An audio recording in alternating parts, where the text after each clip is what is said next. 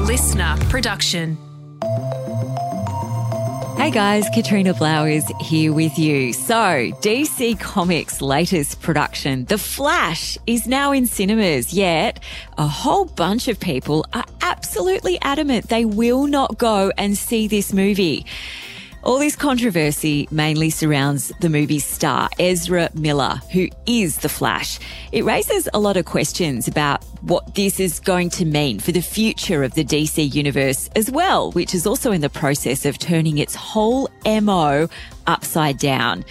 To give us the whole backstory on this, Ezra, the boycott, and to tell us whether The Flash is even worth buying popcorn for is Justin Hill, who is the host of the streaming service, which is a podcast on the Listener Network. And Justin joins me on the briefing now. Thank you so much. Gosh, hasn't this movie had some controversy around it? It's taken ages to make as well. It has. And I feel like it's probably going to be one of the most controversial movies forever because they've been trying to make this film since 2010. So, like over 13 years now they've been trying to put it together. And the reason it was delayed so much was because initially it had a lot of directors attached to it. It was one that DC were kind of toying with, but they did the Green Lantern first. And the Green Lantern, as we all know, with Ryan Reynolds, absolutely bombed. And so they kind of were like, oh, maybe back to the drawing board. And so I think if you spoke to someone from DC, they would probably say they're happy that it came out when it did because they've been able to kind of like introduce the Flash in Justice League, Batman v Superman, and now have a standalone movie. And then also too, we've had the TV series happen. So it's something that people have been really longing for, as opposed to it being like one of those characters like Iron Man that kicked off the entire MCU for Marvel. I guess one of the biggest things that's been dominating the headlines lately is the choice of Ezra Miller as lead and whether they should have remained the lead of this film. Why, first of all, is Ezra Miller such a controversial choice? Well, for those people who may know Ezra, they have starred in Fantastic Beasts. They had a great role in that. Perks of Being a Wallflower also. And then obviously as Barry Allen in The Flash. Now, the thing is with Ezra is one of those people who, Hollywood were like, they are the next big thing. They are going to be a huge star and they are, fantastic in their role that they do. But what's happened is that we've got an incredible film that's been worked on by a multitude of people with a great ensemble cast, but then you've also got some really questionable behavior from Ezra that's been happening in their personal life. And it kind of all started in April 2020 when a video surfaced online, and also to a bit of a trigger warning for people listening to this because it does involve, kind of like violence and stuff like that. But a video surfaced of them online throwing a woman to the ground at a bar. So quite disturbing. Everyone was quite worried about why they were doing this and what had triggered this behavior. And then throughout 2022, there were so many instances where they were, arrested by police for disorderly conduct. They were charged with stealing alcohol from a home in Vermont. They had another incident where they threw a chair at a private party that left a woman with an injury on her face. There's like all sorts of things turning up, and it gets quite dark from this point onwards. So turning up at a fan's house wearing a bulletproof vest and holding a gun. And then we've got these stories of this like cult or commune that they were running in Iceland. And like, it's just some really odd behavior, some criminal behavior. They did then come out in August 2022 and release a statement saying that they understand that they had gone through a time of intense crisis and then that they were suffering from complex mental health issues and that they were seeking help and treatment and apologized for it. So, yeah, you've got this situation where people want like action done about what Ezra has done in their personal life. But then also too, you've got someone who's suffering from like some really severe mental health issues and is now getting the help that they need. So I think that there's this like push and pull of like, should they be held accountable for what they did? Or, can you kind of like say that it was their mental health and now they're getting help? It's a very tricky, uncomfortable situation for everyone involved. Some people too are saying that they're going to boycott this movie because of Ezra Miller being cast as the lead. Has that been reflected in any box office numbers yet? The movie has only just dropped in cinemas, but they're expecting it to do something like $60 million in its first weekend. So they have very high hopes for this film. And I think this also brings up another topic is, will the DC fans kind of forget this stuff that's happened because of their love for DC and their love of this character? Will they be able to oversee what Ezra has done? But then there will be some people who are not connected to the film like that, who literally will be like, well, this is someone who has done something wrong in public, therefore I'm not going to support this film, whether I would have seen it or not. So it's yet to be determined. And I feel like that's DC's stance on it at the moment. They're kind of like, they've said, well, we're not going to replace Ezra. We're also not going to announce a second film. And I don't think that they will come straight off the back of this, even if it is a raging success. I don't think that they would come out and be like, yes, we're doing a second movie. They're going to have to approach this very carefully and think about, how people are going to feel and what the general public are going to say about Ezra being recast in this film and not being replaced by someone else. What would it have taken for them to scrap this movie, especially considering they've ditched other films like Batgirl? Yes. And that, I mean, the way you have to look at it is, I guess you have to see at what point the movie is in development when the disaster happens. So with Batgirl, they kind of had gotten to a point where footage had been shot. They hadn't done any reshoots or anything like that. They sat down and looked at it and they just decided it was a better financial decision for them to scrap the movie than to actually move forward with it and have it as, something that they would need to promote, spend even more money on. It was better to cut their losses.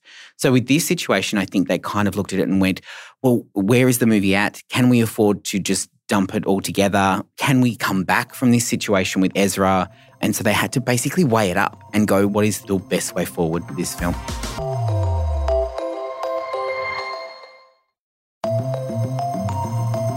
Let's move on to some other talk that's really dominating, I guess, fans' minds at the moment. And that is around whether this is the beginning of a new era and whether James Gunn has basically blown up the DC universe. Talk us through this. So this is the thing, right?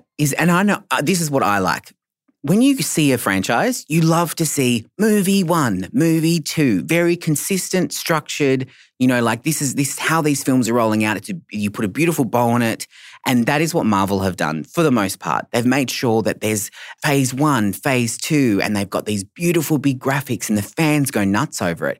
A perfect example of not doing that, which has been a bit of a joke, but still successful, is the Fast and the Furious franchise, where they had Fast 1, but then they had Fast and Furious, Fast and the Furious. The recent one was Fast and the Furious X. Their naming and their packaging of it was very all over the place. DC took the approach of also being like that, so they didn't have structure to their movie releases. We had Green Lantern, we've had those films come out, but they've been here and there. There've been a lot of rumored films and then have not come to fruition. Eventually we got The Flash. Now James Gunn has been brought in to basically give it the MCU treatment. So he has kind of addressed where the franchise was going, wrapped up everything that was happening, and now he's starting this new era, which has the bow on it. It is the era of gods and monsters. So we're going to see films like Swamp Thing. We're going to get new Batman, new Superman, Supergirl. We're getting new Green Lantern. These are going to be TV series. These are going to be big blockbuster movies and animated. But the awkwardness is you've got stars like Gal Gadot, who was fully expecting to do a third Wonder Woman film, now not happening. You've got Henry Cavill, who actually publicly announced that he was going to do another Superman film. And then all of a sudden, James Gunn was actually... So now, he's had to deal with this kind of weirdness where as a big blockbuster actor, his ego has been hurt a little bit because he's now, in fact, not coming back as Superman. They're recasting as someone else. So you've kind of got this situation where you've got all these projects that are being wrapped up this year. So we've got Aquaman coming out at the end of the year, and we've also got a movie, Blue Beetle, that'll come out in August. Now, this is where it gets a little bit confusing and a little bit like a multiverse movie. So if you can imagine that Aquaman is from the old era, and that in conjunction, not connected, but in conjunction with Blue Beetle that comes out before it, will wrap up this era of the DC EU as we know it. So the DC Comics extended universe. But the thing is, Blue Beetle is also the start of the new universe. So it's a little bit confusing, and James Gunn speaks in riddles all the time. But he has had to do his best to try and tie up this whole messy situation and start his vision of a new DCU. All right. And, for those of us who kind of sit on the fence between being a DC fan or being a Marvel fan, where do you sit when it comes to that great war? Because I was asking a friend of mine to go and see The Flash with me the other day, and they were like, no way, this is just not going to be as good as anything that Marvel would ever do. Is this sort of reinvention, this moving into the next era for DC, a bid to kind of win over some of those Marvel fans? I definitely think so. And I would say to your friend, I know you didn't ask me, but this is what I think about the film. It was I was about to. It was absolutely outstanding. And I would probably say I am more of a Marvel fan, but I think that's because maybe I've been exposed to more Marvel. I also have a really soft spot for Chris Hemsworth. Who doesn't? I know, right? So I love him as Thor. He's a beautiful human being in real life, and I've been very lucky to interview him. I've also traveled all over the world with Disney to interview Marvel stars. And haven't been exposed too much, with the DC side of things. But I watched this film and it is incredible. It's a very unfortunate situation that we've got, this kind of like side story going on. But this movie is, you can tell, they got everyone at DC and sat down and went, how do we make the best movie that DC fans and, fans of The Flash are going to love? If you like multiverse kind of films with that twisty, timey-wimey kind of time paradoxes, but the difference with this, but the difference with this, right, is what I found as not such a smart person is that they actually explain it beautifully to you. So they're explaining what time paradoxes are and how they happen, and then all of a sudden there's a little thing that you noticed at the beginning of the film and you're like, now I understand why that popped up, because it was part of this big kind of story that they were weaving from beginning to end. And can I also say cameos? The cameos in this film are probably the best of any superhero movie I have ever seen. Right when you think, you're like, oh, that's so cool. That's a character, it's no surprise that Michael Keaton is playing Batman. That's fantastic. But then there's another one and another one and another one. And then you get to the end of the film and there's an even bigger one. And that's not a spoiler because, I'm keeping as much to myself as I can, but it almost feels like cameo central at one point, and it's just fantastic. Fans were screaming in the cinema about the cameos that were there. Oh my goodness. Okay, Justin, you've convinced me. I'm going to go. I'm going to watch it. And thank you so much for sharing that backstory with us as well. I think that adds another sort of complexion to the film and to the future of what's happening over at DC as well. Justin Hill there, who's the host of Listeners, the streaming service, which you can download on the Listener app or anywhere that you get your podcasts.